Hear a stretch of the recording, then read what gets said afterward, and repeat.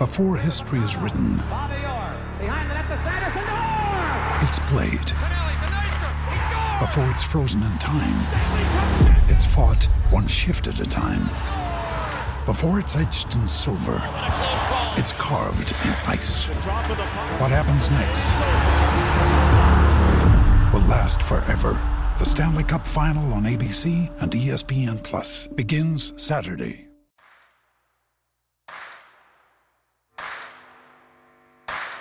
You're listening to Setting the Pace, your go-to Pacers podcast with Alex Golden and Michael Facci.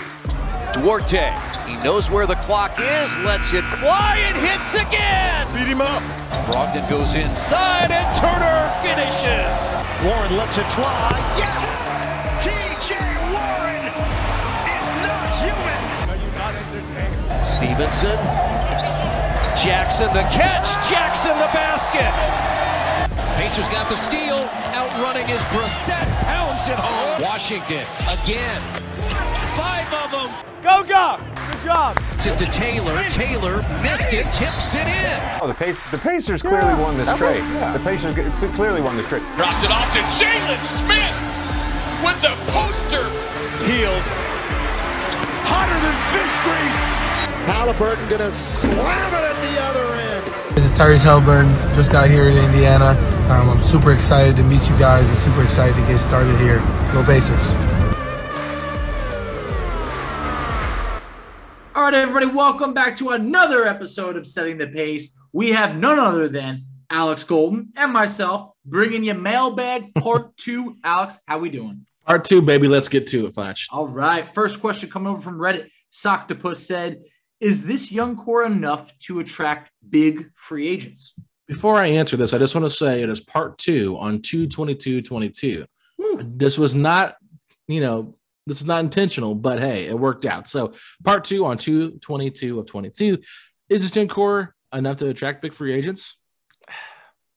Probably not right now. But after the draft pick, depending on who it is, and you get one really good year of that draft pick plus Halliburton, I think we're talking Fudge. Yeah, look, it's not big enough to attract free agents, big free agents. Like, I would love to be like, are you kidding me? We got Halliburton. The time is now. But the thing is, we're just not there yet. We're going to be coming off of a bad year. Halliburton is a major building block. I feel like down the road, he will be able to attract some guys with bigger names than Torrey Craig. I'll say that. Yeah, and I think one thing too here, Facci, it's just like I feel like a lot of players around the league have high praise for Chris Duarte as well. Agreed. So, if you have Duarte as part of your big three here in this young core, I mean, it could be enticing. And I think like we talked about on Part 1, just a little bit, the DeAndre Ayton conversation that we just briefly mentioned. I mean, that's a young guy that might be intrigued by this idea to come here to Indiana if he feels like he's not being valued as much in Phoenix. Especially if they win a title this year, I could see him being ready to spread his wings somewhere else, already having that title under his belt. But, a lot of interesting things to talk about here. But let's move on to our next question from Oregon Hoosier 31. He said, who do you keep between Lance and McConnell to be the bench point guard for next season? I love them both, but I just don't think they could possibly play well together. In my opinion, I think Lance is a more dynamic scorer and a bigger guard who won't be picked on defensively by opposing teams. In addition, do you think we will see Miles and Ijax pair together at all this season? Thanks. Look, Lance is for sure a more dynamic scorer. He's a bigger guard. I think he could play 1 through 3, and he would honestly probably cost us half as much, on like a 1 to 2 year deal. Maybe you could sign him at like $3 million per year compared to McConnell making over $7 million where he struggles to shoot. It's not like Lance is a great shooter by any means, but like you just don't really want McConnell shooting. It's one thing if he's like in the paint, he's getting like a layup in, but he also doesn't fit what Carlisle wants to do. I mean, it seems pretty obvious that Carlisle is not a McConnell guy. However, I'm not sure what the Pacers will, do as it relates to trading McConnell and what they can get back for him. The second part, yes, I do think we see a Miles and Ijax pairing at some point this season. Not sure how much they'll play together, but I feel like it's important to at least get them on the court together and see how it works. Yeah, I'm going to answer the second part first. Yeah, I agree with Facci. We will see a Miles Ijax pairing for sure. And yeah, I really agree with a lot of the points you made there about McConnell. And look, if the Pacers are able to move off of McConnell's contract, it's got 3 more years on the contract, I think, after this year. So I think it's a partial guarantee in that final year, but still can reach north of the $9 million price range there. And I think McConnell is a really, valued player here for the organization and for the fans because of the way he plays. But like you said, Facci, I don't really think it meshes super well with what Carlisle wants to do. And when we had J. Michael on, I mean, he was the one that actually broke the news that the Pacers were re-signing McConnell. And it wasn't Woj, it wasn't Shams, it was actually J. Michael. And what he basically told us is a lot of teams around the league thought it was an overpay. So I think if you do trade him, you're going to have to attach something to him. Don't think it's the end of the world to maybe attach something to him because they do have some assets to moving forward. But at the same time, Lance, like you said, the contract is a huge thing. If you could bring Lance back on another minimum contract instead of having to pay McConnell $8 to $9 million a year, I think that's definitely something you have to look at. I completely agree right there. So it's definitely going to be interesting. The cost for Lance, who, wants to be here, is a fan favorite, is going to be cheap, can play multiple positions. It just kind of pumps some life into the crowd of the team. I mean, I know McConnell does the same, but I don't know. Maybe it's just because McConnell's been out, but definitely soured a little bit on McConnell this year. Mm-hmm. I agree, Facci. All right. What do we got next? Reggie Choke. You ready? You want me to read it? Yeah, sorry. You're good. So this is from 210 plus 210 at Reggie Choke on Reddit. Miles Turner contract extension when? Yeah, I mean, look, we got to see how Turner looks with this new core. He's got 1 year left on the deal. Not sure if the Pacers get a deal done before that expires, but we got to see if Turner can also take his game to the next level without Domas. Because this is the time to show it. I mean, right over here, this would be very intriguing. If Turner looks like a completely different player over there and he wants to get a deal done, I think that'd be great. However, Turner's never hit free agency before. So I do think that he's going to want to at least hit free agency, have some suitors, see what else is out there. And also, I don't want to have some PTSD, but I feel like the Pacers likely rushed to get that Brogdon extension done a little bit earlier than they probably should have. And Turner's had some injuries himself. So I don't know if we should get this deal done too early. He has missed roughly 25% of the games that have been possible to play in the last 3 years. I did some statistics on Warren, Brogdon, and Turner before the All-Star break. The last game, I included that last game. So we're pretty much up to date on that. Don't know the exact percentage, but it was around 25%. So look, he's missed a fourth of the games. Pacers have a young center that they really like in Isaiah Jackson moving forward. But at the same time, he's not ready yet to take over that starting position, I don't think. So Miles Turner is really going to have to showcase a lot here that he can fit in with this group, and there's a possibility that he could. It seems like he's excited to play with Halliburton, so who wouldn't be, right? Tyrese is a really willing passer, and I think he's a really good player. So I understand why Turner would be intrigued by that, especially being the solo center. And he does bring a lot of things to the table that you want in a modern-day offense and defense, So he's a modern center. It just depends on the price tag. And I think if the Pacers are willing to pay him around the same amount or maybe just a little bit more in that $20 million range, then they probably keep him. But I can't imagine if he wants anywhere north of, $20 million, probably the 25 or higher range. I don't think Indiana would keep him because to me, that'd be a bit of an overpay, especially for a position that's kind of dying in today's NBA, like not completely, but I feel like the center position is probably the easiest thing to fix than it is when you're talking about elite level guard play or wing play. So, I really think that Turner is in a great situation here, has a great opportunity here to prove what he's worth. There's reports out there that said that Turner wanted to be extended if he was moved, if he was traded. But at the same time, I just don't know, Facci, if the Pacers are willing to do an extension. And here's the thing, why Isaiah Jackson might not be ready this year, give him another full year of play. By his third year, Turner's a free agent. Maybe they just ride with Isaiah Jackson after he's proven himself for 2 years. I can't say I disagree. Here's the thing. It does scare me paying Miles Turner a 4-year, $100 million deal if it's in that range, because at $25 million for a guy that's missing 25% of his games per year, and realistically, yes, he is the best shot blocker, in the NBA, but how many other areas of his game has he improved on a yearly basis? So if you're going to give him even more money, you're hoping that he's going to take a solid leap. And I don't know how much of a leap he has in him. I hope that the second half of this season, we get to see that leap without Sabonis there. But in terms of an early extension, I think that would complicate things if the Pacers are as high in Isaiah Jackson as they make it seem. Yeah, I think that's the big question. And you also have to look at who they draft. I mean, I don't think I really want him, but if Chet Holmgren is their pick, does Miles Turner really fit next to him? No, he doesn't. And if you're looking at statistically number-wise, Turner's averaging 12.9 points a game this year. His rebounds are up to 7.1.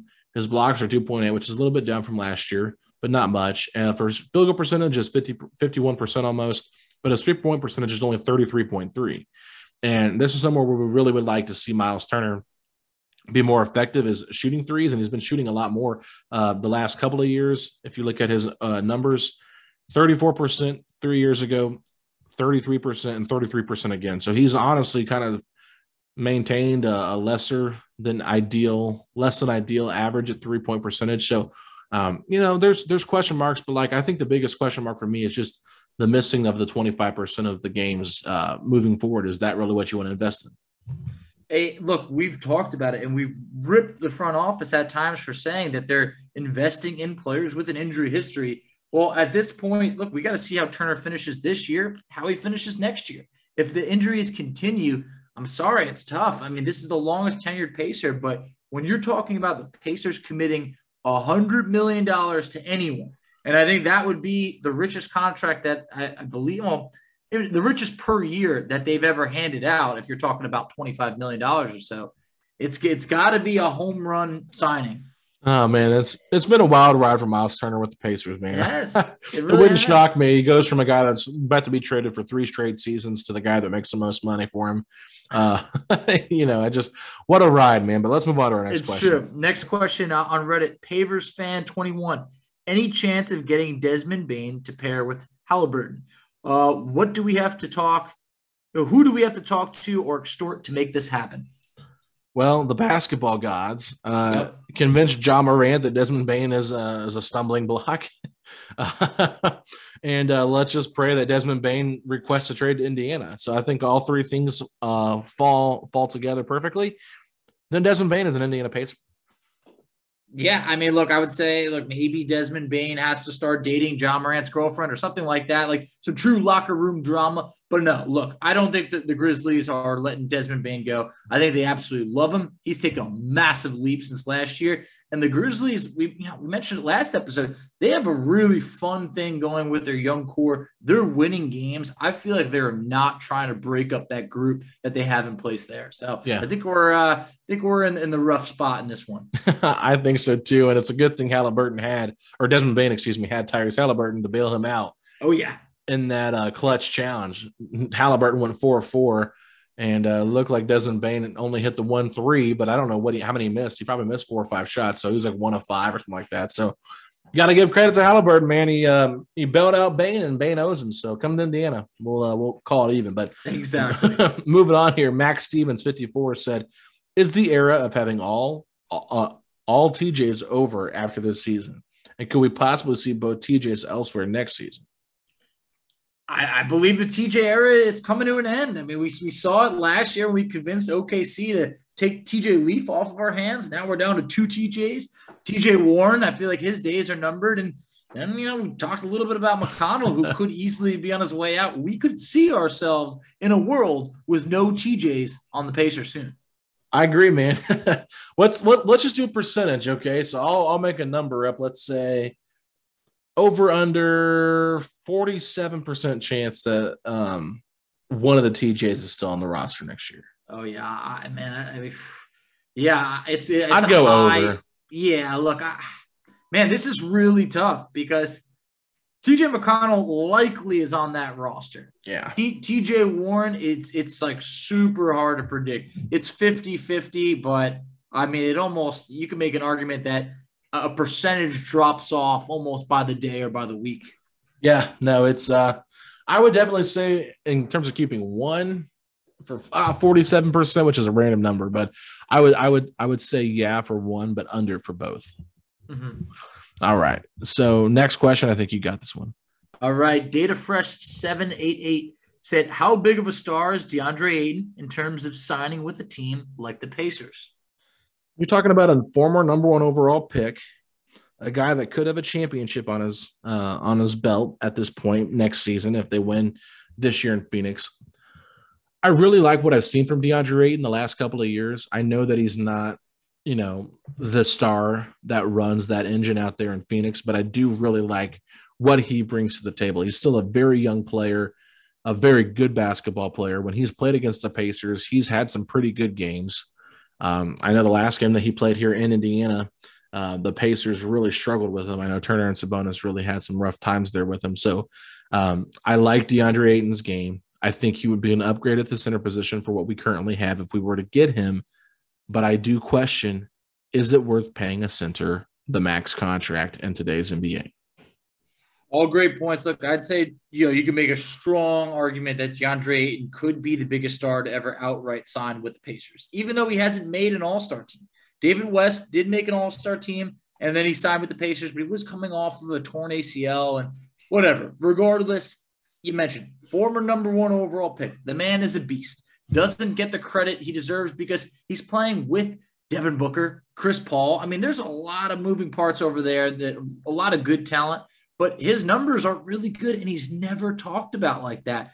But my one real thing, and it rubs me wrong, is there's allegations of him getting paid in high school. There's allegations of him getting paid in college. It feels like this man is just strictly all about the money. And whether you like it or not, if the Pacers were to invest that much money into a player, it's got to be more than just business. I feel like they would be looking for a true, can you be kind of like the face of the franchise? Can you buy into the whole community and everything and be everything that we ever hoped for? And for Ayton, I don't know. It's a lot of money to commit to to a center. And yeah. I just don't know if that would be the move that all of a sudden pushes us towards, the top where we want to be, when if you're going to give someone else the max, there's other guys to give it to. Yeah, I mean, the only advantage right now that you have with giving him the max is because Halliburton is still on his rookie contract. Yeah. Halliburton, you're going to have to pay him eventually in a couple of years. So that's where I think moving off of McConnell and Brogdon and or Turner would make some sense. Now, look, if you look at DeAndre Ayton's numbers in the playoffs last year, in the first series, he averaged 16 and 10. Second series, he was 14 and 10. Then he was 18 and 13 in the conference finals, which they won that. And then he was 15 and 12 in the NBA finals. So look, he's a great rebounder. I think he's really solid in that area. Assist wise, he's, just a little, he's okay. He's only averaging about 1 to 2 assists per game in those series. But I think the biggest question mark for me is his just 3-point percentage, man. It's a 19.6% in his career. He's shooting 22.2% this year with just 9 attempts. So he does not take threes unless he really has to. And it's like at the end of a shot clock situation. Great effective field goal percentage in terms of what he does inside the paint, because inside the paint, he's about 63%, which is really, really good, Facci. Oh, yeah. But, outside of the paint, it's really something the Pacers need and what Carlisle likes, and he doesn't do that. So I wonder if Carlisle would even be interested in a guy that doesn't shoot threes from that center position. That's a great point right there. And here's what I'd say. I think DeAndre Ayton would have been a really good player in like the 80s and 90s. He's like a throwback type big where, he brings a lot of great qualities. When you mention his 3-point percentage, I remember the difference where before the bubble, he literally was not attempting any threes. And then in the bubble, he started making some threes. And it started to feel like that was going to be the next part of his game that was going to grow. And it never really did. Yeah. And, you mentioned the 9 attempts this year. Like, man, it just feels like what happened? Because it looked like while the percentages don't show it, I remember what it was like being like, oh, wow, DeAndre Ayton's shooting threes now. And then he just kind of stopped. So that's the kind of part that I feel like he needs to take his game to the next level. Otherwise, it's really hard for a big man like that to make his true impact on the game while making max salary. Yeah, so he's missed 21 games already this year too, Facci. And if you go back to the bubble when they played 73 games, he only played in like 38 of them, I think it was. 38 of the bubble games, or 38 of the bubble season games, which was 73. So he missed like close to 40 there, and he missed already 20 this season. So he's another guy with injury history. So, the Pacers do have some history there with making some deals with Phoenix, though. So I say just keep your options open, right? But at the end of the day, I don't really know if he's the correct person to bring in here long term. I think I would prioritize Miles Bridges over DeAndre Ayton. Absolutely. And I would say 10 out of 10 times. I just feel like with Bridges, the fit's going to be there. It just feels like that would be the right move. DeAndre Ayton, look, for the Pacers, realistically, you get one shot at the max. You get one. And I don't think DeAndre Ayton's the guy to do it. Yeah, probably not. But you could convince me if they did it, I could talk myself into it. Oh, so could I. Oh, yeah. Real quick, but still. Yeah. I mean, he's an intriguing player. Like, I was really impressed with him last year. I won't lie.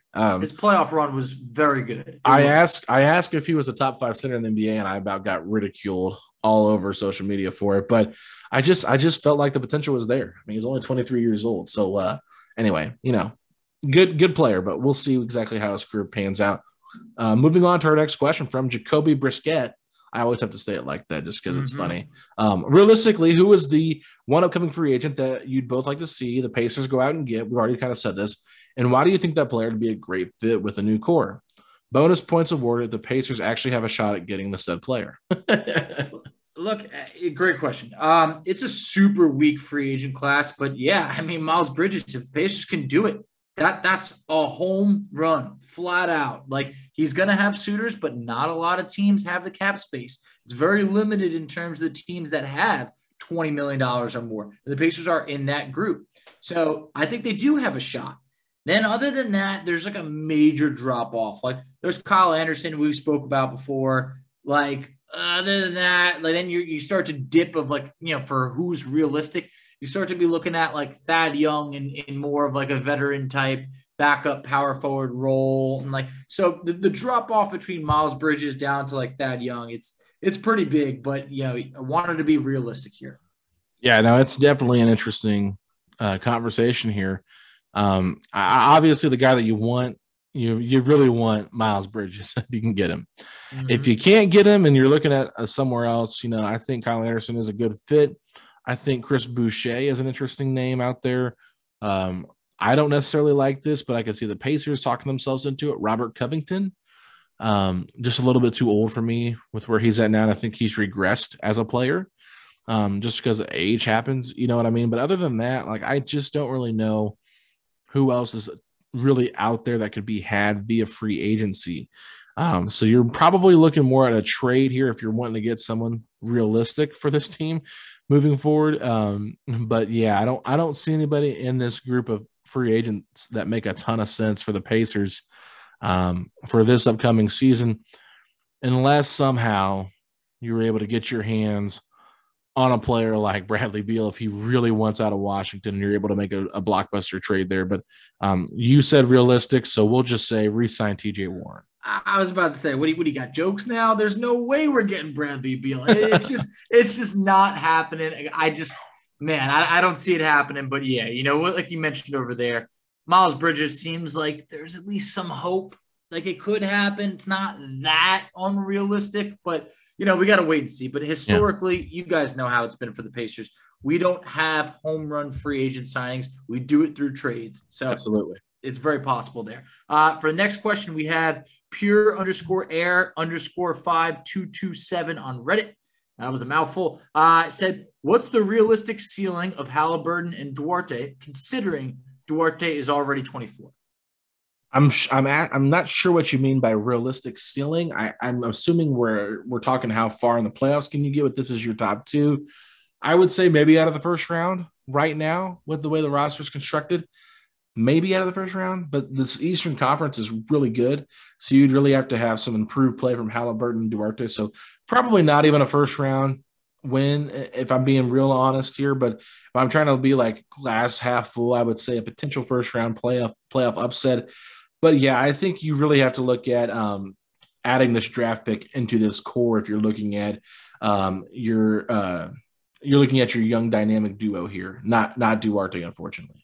Yeah, I wasn't sure if he meant like the ceiling of them individually or them as a team. So I would say for individually, I'd say there's no convincing me that Halliburton isn't a multi-time all-star in this league. I truly do think that he has that potential. And I know he's only played 4 games for the Pacers. He looks phenomenal. So all-star at minimum, multi-time all-star is really what I think. Then you look at Duarte. I think he could be a really good scorer for any team. Could be a solid two-way player. I think his ceiling is lower than Halliburton's. I think everybody could probably agree on that. But like maybe in the best case scenario, maybe he could one day blossom into like a borderline all-star. But as a team, I'm with you. I think that those two alone aren't going to really strike fear into many. So I feel like their ceiling could be like pushing a team in the first round, but probably not getting out of the first round. You need that third guy. You need that like top 5 draft pick that blossoms. Like if Jaden Ivey ends up being the real deal and you put him in with this group, then all of a sudden we have something special. We have something dynamic in those 3 guys. But alone, those 2 cannot do it alone. Can I give you a hot take here on Tyrese Halliburton? Bring it. NBA All-Star 2024 season. Is that a hot take to say he'll be an All-Star in 2 years? I don't think it is, because the way the man's playing right now, the league has legitimate respect for Tyrese Halliburton. So, hey, you're talking 2 years from now? I could see it. If Brogdon is on this team next year, it'll hurt Halliburton's chances of getting to the All-Star game. So I think Indiana hosts the All-Star game in 2024. I think Tyrese Halliburton is a lock for that game. I'd love to see it. Unless he gets hurt, obviously. There's always that, but don't want to talk about that. Anyway. My last thing that I'll sprinkle in there is I do think that Halliburton has potential all-NBA team, in his cards for the future. Okay. And that's something the Pacers have not been able to get since Oladipo. So I just feel like that's something where it's like, hey, look, that's a real select group, but you can't tell me right now that it can't happen in the future. I love our optimism right now. It's great. Let's move on. Marcus Mack said, does the Malcolm Brogdon extension increase or decrease his trade value?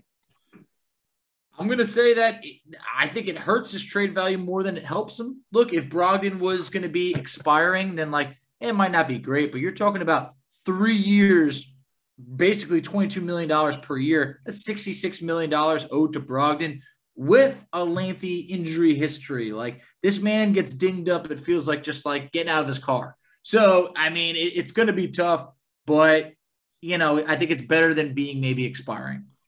I think it increases his trade value. Really? I do. And I've said that for a little bit here. If you I've recall, heard it, but I didn't know if you were backing down from it. Oh, I'm not backing down. I still think it. I think I keep going back to what Michael Scotto told us when we had him on before the trade deadline. Beauty is in the eye of the beholder. And look, Milwaukee did not want to sign Brogdon to an extension or bring him back because of the injury history, right? So they worked out a deal with the Pacers. Pacers get him, and we were stoked to get Brogdon when he first came here. Everybody was. I think when you look at the 50, 40, 90 club and what he's been a part of and how good he's actually been when he's been healthy, you can say that was justified and being excited about it. However, with all the injuries with Halliburton here now, you look at this and say, okay, we're going to make a move. And so there is going to be teams that talk themselves into loving the idea of Malcolm Brogdon on their team for the next 3 years. Pacer fans scoff at that and say, gross, he's an injury-prone guy. Why would you want him? But if you're a team like New Orleans or a team that's really trying to get back to that playoff level and you feel like you're just, a solid guard away, Brogdon makes a ton of sense. He's still got a lot of good basketball in him, and you have to wonder how serious this injury is or if he's just kind of milking it because the team is not good. But listening to Jim Eichel talk about how Brogdon will not play unless he's 100% ready to go or cleared, that to me just kind of shows you okay, this is a player that I just don't want to invest any more time in when I have a really good young core that I think could be more helpful down the stretch. Yeah, the sad part is I wonder if the Pacers would have to truly showcase Brogdon on a nightly basis in order to be able to get that value up to where they want it to be. And when you mentioned New Orleans, I mean, I wouldn't put anything past them. They might end up trading essentially a top 5 pick for CJ McCollum this year. And, I think they traded a first for Devontae Graham. They'll do pretty much anything that you might not expect. So with Brogdon, I don't like the fact that it's 3 years. I would have loved if it was like 2 years left on the deal. I think that'd be easier to get off. But we also have to see if he's able to stay healthy for a substantial amount of time, because if he's not able to stay healthy this year, then who's really in a rush to trade for him in the offseason? Well, I think our next question coming up is a good segue into that. So you want to read that one? Yep. So let's see. Coming right up, we got, the Pacers organization. Oh, this is from Gethsemane. There's no way I said that right. You got an idea at it? No, I'm not going to try. I just laugh. Gethsemane on Reddit said the Pacers organization has been honest and have accepted this team isn't championship level. On the latest Pacers Sound podcast, Chad Buchanan was talking about being competitive next year, and with that, he included having a high draft pick. After the All-Star break, Miles and Malcolm should be healthy. Does it behoove them to see the fit with all the new pieces and risk getting a later pick in the draft, or go another route? In parentheses, perhaps keep Malcolm out for the rest of the season and let his Achilles fully heal. Yeah, so I thought that was a good segue because we're talking about both Miles and Malcolm here being healthy. And we kind of talked about this on part one. I think the Pacers need to see what they can do with this group. I think you need to see what kind of chemistry you have because, look, let's just say Haliburton and Brogdon are a fantastic backcourt together. I mean, I can see the Pacers talking themselves into it. So if you really want the Pacers to move on from Brogdon, then maybe you just hope he doesn't return and stays out. But I definitely want to see what Miles looks like with this team, just because I think he could be a long-term fit. And I think that's probably what the Pacers desire, is to keep him at what he's probably making now or close to it and move forward in that direction. But I don't think it necessarily will hurt the overall, position where they pick. They're so far behind already. I think that worst case scenario, they win like 5 or 6 games that they shouldn't. And then you're looking at maybe like dropping down to like 6 or 7, but I highly doubt that happens. I don't think the Pacers are this far into it and are just going to give up on this stealth tank where they're not technically tanking, but they're not technically trying to win either. So that's where I'm at with it, Facci. And, I'm just really interested to see what they do moving forward.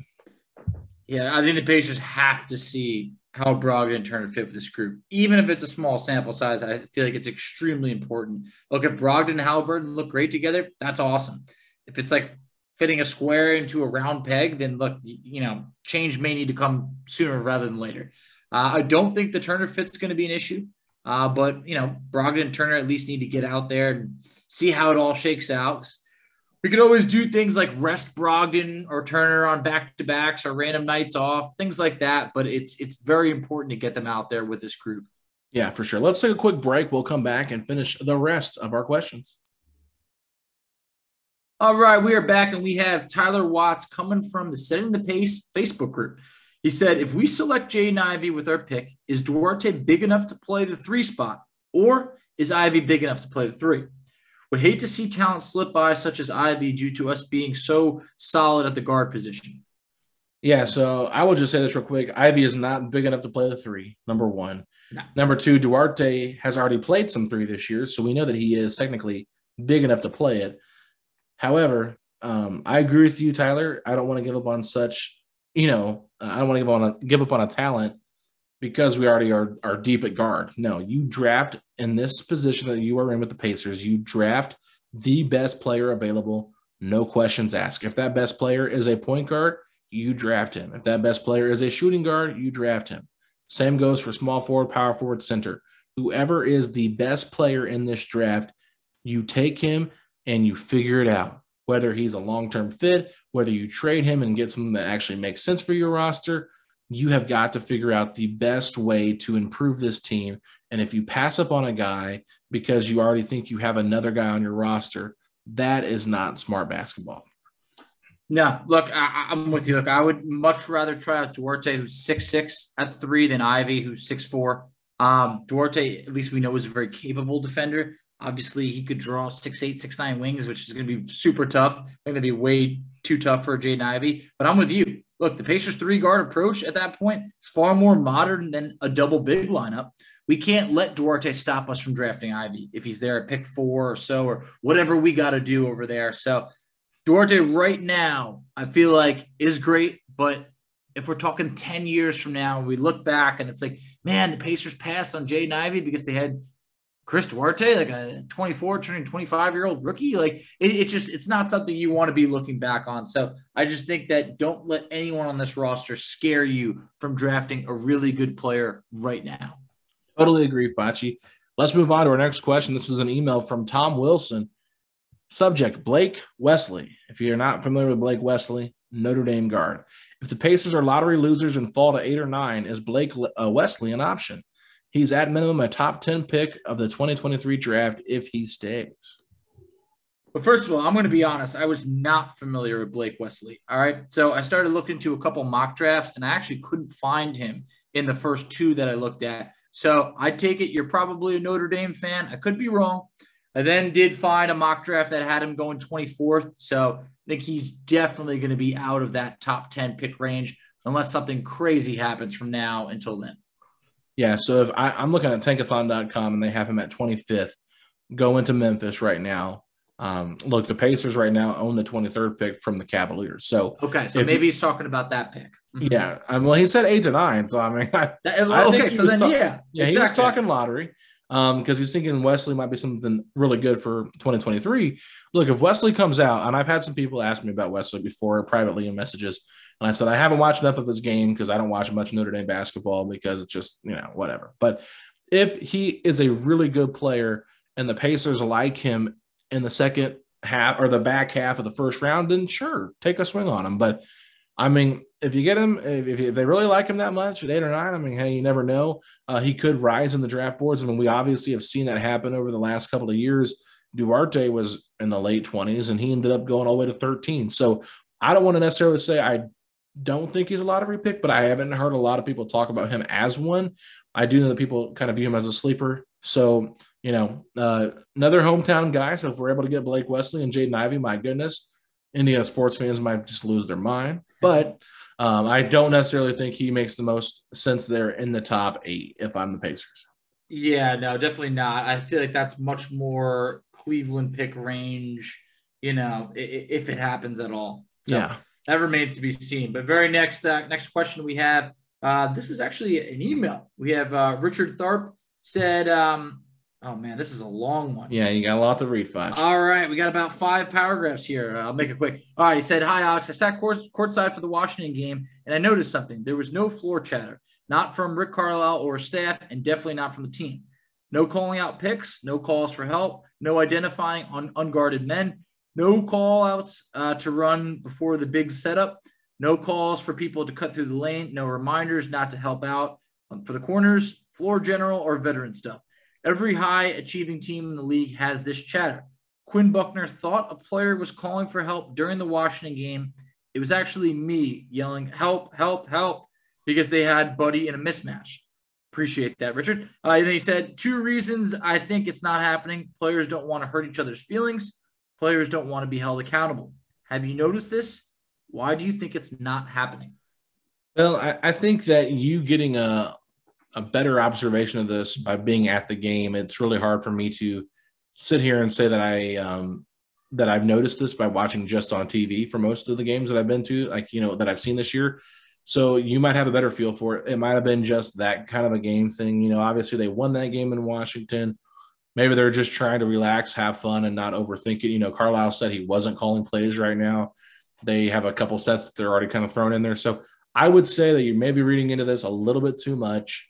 I appreciate the observations, and we can monitor that going forward. And if, I'm wrong by saying that you read into it too much, and I will apologize on air for that. But I went to the game against the Clippers, and I felt like there was a little bit more talking. I think a lot of it just is these guys are so unfamiliar with one another and still just trying to develop that chemistry. So, I think they know this is a lost season. They're trying to just play for fun, play for internal growth. So maybe that's part of it. But I don't know. It's interesting. We'll have to monitor that though, Fudge. Yeah, Richard, I thought that was a great point. Look, those are the things, just like Alex mentioned, they're hard to detect when you're watching on TV. I just feel like it's hard to really hear that. So being close up, it's definitely a great observation. I know some people credit Carlisle's style being a bit free-flowing, unless you're Karis LeVert, and you're looking to take a shot at the team. But, there should be chatter there. Rondo. Yep. Now, I feel like we're also dealing with like a younger team and some newer pieces. Maybe they don't have that familiarity yet.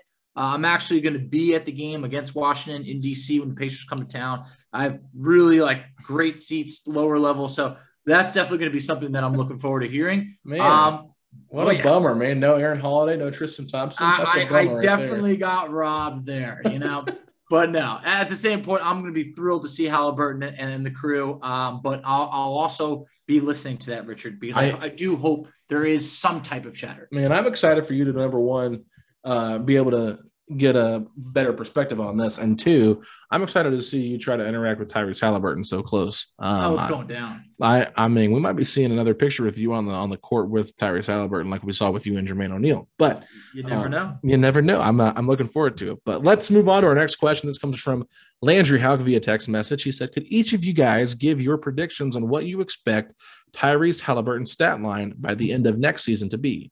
Do you think he could average a double-double?" And here's the thing. I don't want to disrespect this man, but in his first 4 games, it's been scary to think that he definitely could average a double-double. I mean, he's been on fire. So here's the thing. It all depends on what Brogdon's role is, though. Brogdon feels like the only guy that could really hold Halliburton back if he doesn't have free reign. But, I mean, I could throw out there and feel like 18-10 feels like it could happen. But the thing is, the sky's the limit because he's already averaging a double-double in his 4 games as a Pacer. So what do you think? Yeah, I was actually thinking around the 18-19 range. So I'll say 19 points a game, 12 assists per game, 5 rebounds a game. I'm going all in. Wow. I love it. Especially if he's the solo guard now. If they draft Jaden Ivey, it's going to be much different. Yeah. I wonder if they would even go down that route, now that we're talking about Jaden Ivey just for a second, after seeing what it was like with Tyrese and De'Aaron Fox and Davion Mitchell and like a crowded backcourt down in Sacramento. Like, would they really want to do that? And maybe unless they view Jaden Ivey as a 2, because I know that there's been some conversation. I think Derek Murray was he's been on our show before. He works for basketballnews.com. Him and Matt Babcock do a lot of their draft coverage. And he said that there were some NBA scouts that strictly view Jaden Ivey as a 2 and some strictly view him as a 1. If the Pacers strictly view him as a 2, then I could see him playing with Halliburton. I think there's some intrigue by that. But with that being said, I mean, I do think that if Ivey is starting next to Halliburton, you could see a dip maybe in either points or assists. I would think so, and probably the assist because, look, a prediction of 12 assists per game, I mean, that is like league leader type things, and right now it's just a 4-game sample size, but Halliburton's averaging over 11 assists with the Pacers. Mm-hmm. But once you throw in potentially a Jaden Ivey and a Malcolm Brogdon, it feels like the assists probably come down, but I do feel like the way Halliburton's been distributing the ball, it could still be like averaging 18-9 or 19-9, something like that. Man, we'd kill for that. I mean, that's awesome. I mean, Sabonis led us in assists basically the other year. It's like, come on, with like 6. So it's just like between, Sabonis and Brogdon, we've seen them average, like 6 to 7 assists. It feels like if you gave Halliburton free reign, he could definitely give you a double-double. Yeah, I think Domas was 18, 13, and 5, if I'm not mistaken. So very similar to what I gave 19, 12, and 5. So maybe I'm just predicting something, Facci. Maybe. It could be, but either way, I'm really excited for what we have going on. All right, let's move on. Ed Lawley, Twitter messages. You got this one? I do. So he said, okay, here it goes. With regards to the KP press conference, a question was asked as to what type of player they would target in the draft. Although he didn't answer the question, he said the team has changed their approach. What do you think the new approach will be compared to the old approach? Well, that's interesting because I feel like they've always kind of drafted best player available. Mm-hmm. If you look at their history, Duarte was not probably best player available, but I think he was best player for their team last year. Yeah. Aaron Holiday, Goga Bitadze, TJ Leaf. I think, unfortunately, as annoying as that sounds, I mean, Aaron Holiday was clearly the best player available at that time in that draft based on what other people had said. Goga was kind of like, okay, there was some talk about Goga being like in the top lottery, but that draft was not super great. A very mediocre draft. Romeo Langford went like 13 or 14 in that draft. So, and then the TJ Leaf, obviously, that just is a huge miss right there. But they went for fit more than they did best player available at 13 last year. So there is something to look at there, Facci. Would they prefer to go with a forward like a Jabari Smith or a Paulo Banchero or even an AJ Griffin, someone like that, to fit more of a need? Possibly. But I also think what they meant by they changed their approach is they're not trying to win so many games to get a bad pick, to get like a worse draft pick by winning meaningless games. I think that is kind of what they were hinting at. If I'm reading the tea leaves, but other than that, I don't really know what else they could have been saying by this in terms of their comments that were made. Yeah, I mean, I feel like there's a lot of different ways you could perceive this, but I might go with, hey, maybe a 3-guard approach is something that they haven't wanted to do in the past, and when they're coming off of having a double big lineup, maybe a 3-guard lineup is something that they're like, hey, we're actually willing to experiment with this. Yeah, when in the past, great point. That's a great point, Facci. I really, really didn't even think about that. That's really something that's wow. That's really good, Facci. I'm glad you brought that point up because I wasn't even thinking about that. Possible. Getting away from the double big and going small, going more modern. I mean, hey, maybe there's something into that. I mean, maybe that's how Carlisle wants to play. Could be. Yeah, I like that idea. Let's move on to our last question, I believe here. Yes, our last question today, and of the mailbag this week, comes from Max Cooper. He said, do you think the Pacers would try to go spend big on another young guy in free agency to accelerate this rebuilding even further? I have seen some reports about trying to grab Miles Bridges from Charlotte and wonder what you thought about that. He would fit the timeline, and offering a big contract to him would help us get him or force Charlotte to match and leave them with less cap space. And we have officially entered the time of the year where Miles Bridges to Indiana is the hot topic in the mailbag. So, look, I mean, I'm with you there, Max. I would absolutely love to get Miles Bridges. I don't want to sell myself on it too much. I feel like over the last hour, I've already started to do it. But, yeah, it would definitely accelerate the rebuild a lot. I see the Pacers more in the market to use their picks and cap space to either move up in the draft or acquire someone via trade like they've done in the past. But yeah, if there's an opportunity to acquire Bridges, we have the money to do it. And I think that he definitely fits our timeline and can accelerate it. I really we've already talked about Bridges a lot on these 2 episodes. So my thoughts haven't changed in a matter of 2 hours since we've been recording this. So what I do like though, is the idea of forcing Charlotte's hand to match. That's really important here because look as well. Because they've already got a lot of cap that they're going to have to tie up into. They already re-signed Terry Rozier, I believe. They signed Hayward to a big contract. Now you're looking at LaMelo Ball is going to be up for his extension here in a little bit. They got to pay him. You got PJ Washington coming up next year. They have a lot of guys that they're going to have to pay. Now, I don't know what all of them are going to have to make or what they want to make, but I definitely think Bridges is going to be very hot on the market, and I just don't know if Charlotte is willing to match it and be a tax-paying team for a team that's barely – because they've been struggling. They've not been playing well. I think they've lost 9 of the last 10 games or something like that. They've not been playing well. So if they want to go in a different direction, I could totally see them not wanting to tie themselves down to it, but I would be behooved if they decided to move on from Bridges over maybe packaging up Hayward or – potentially Rozier instead to try to get this team a little bit more well-rounded because I'm not sure I love the long-term fit with Rozier and LaMelo together.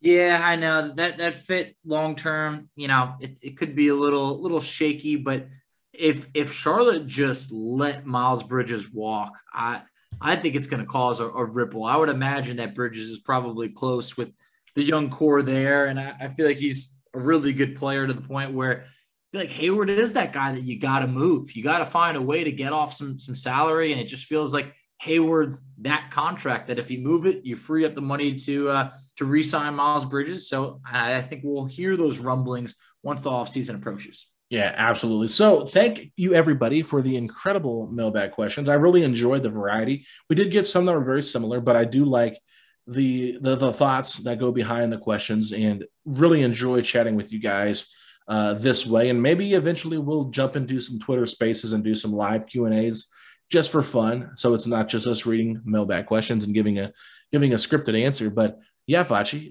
anything else you want to say before we sign off? Yeah, I would just say, look, guys, I love you guys. You honestly are the best. I love the questions that you keep coming our way. I also really look forward to getting you guys on the show for our Fan of the Week segment. I feel like it builds like a better relationship with all of us. So keep the questions coming. If you want to be on the show, continue to tweet at us, let us know. And just at the end of the day, it's an exciting time to be a Pacer fan. So the more that we interact, the better it is, the more exciting it gets.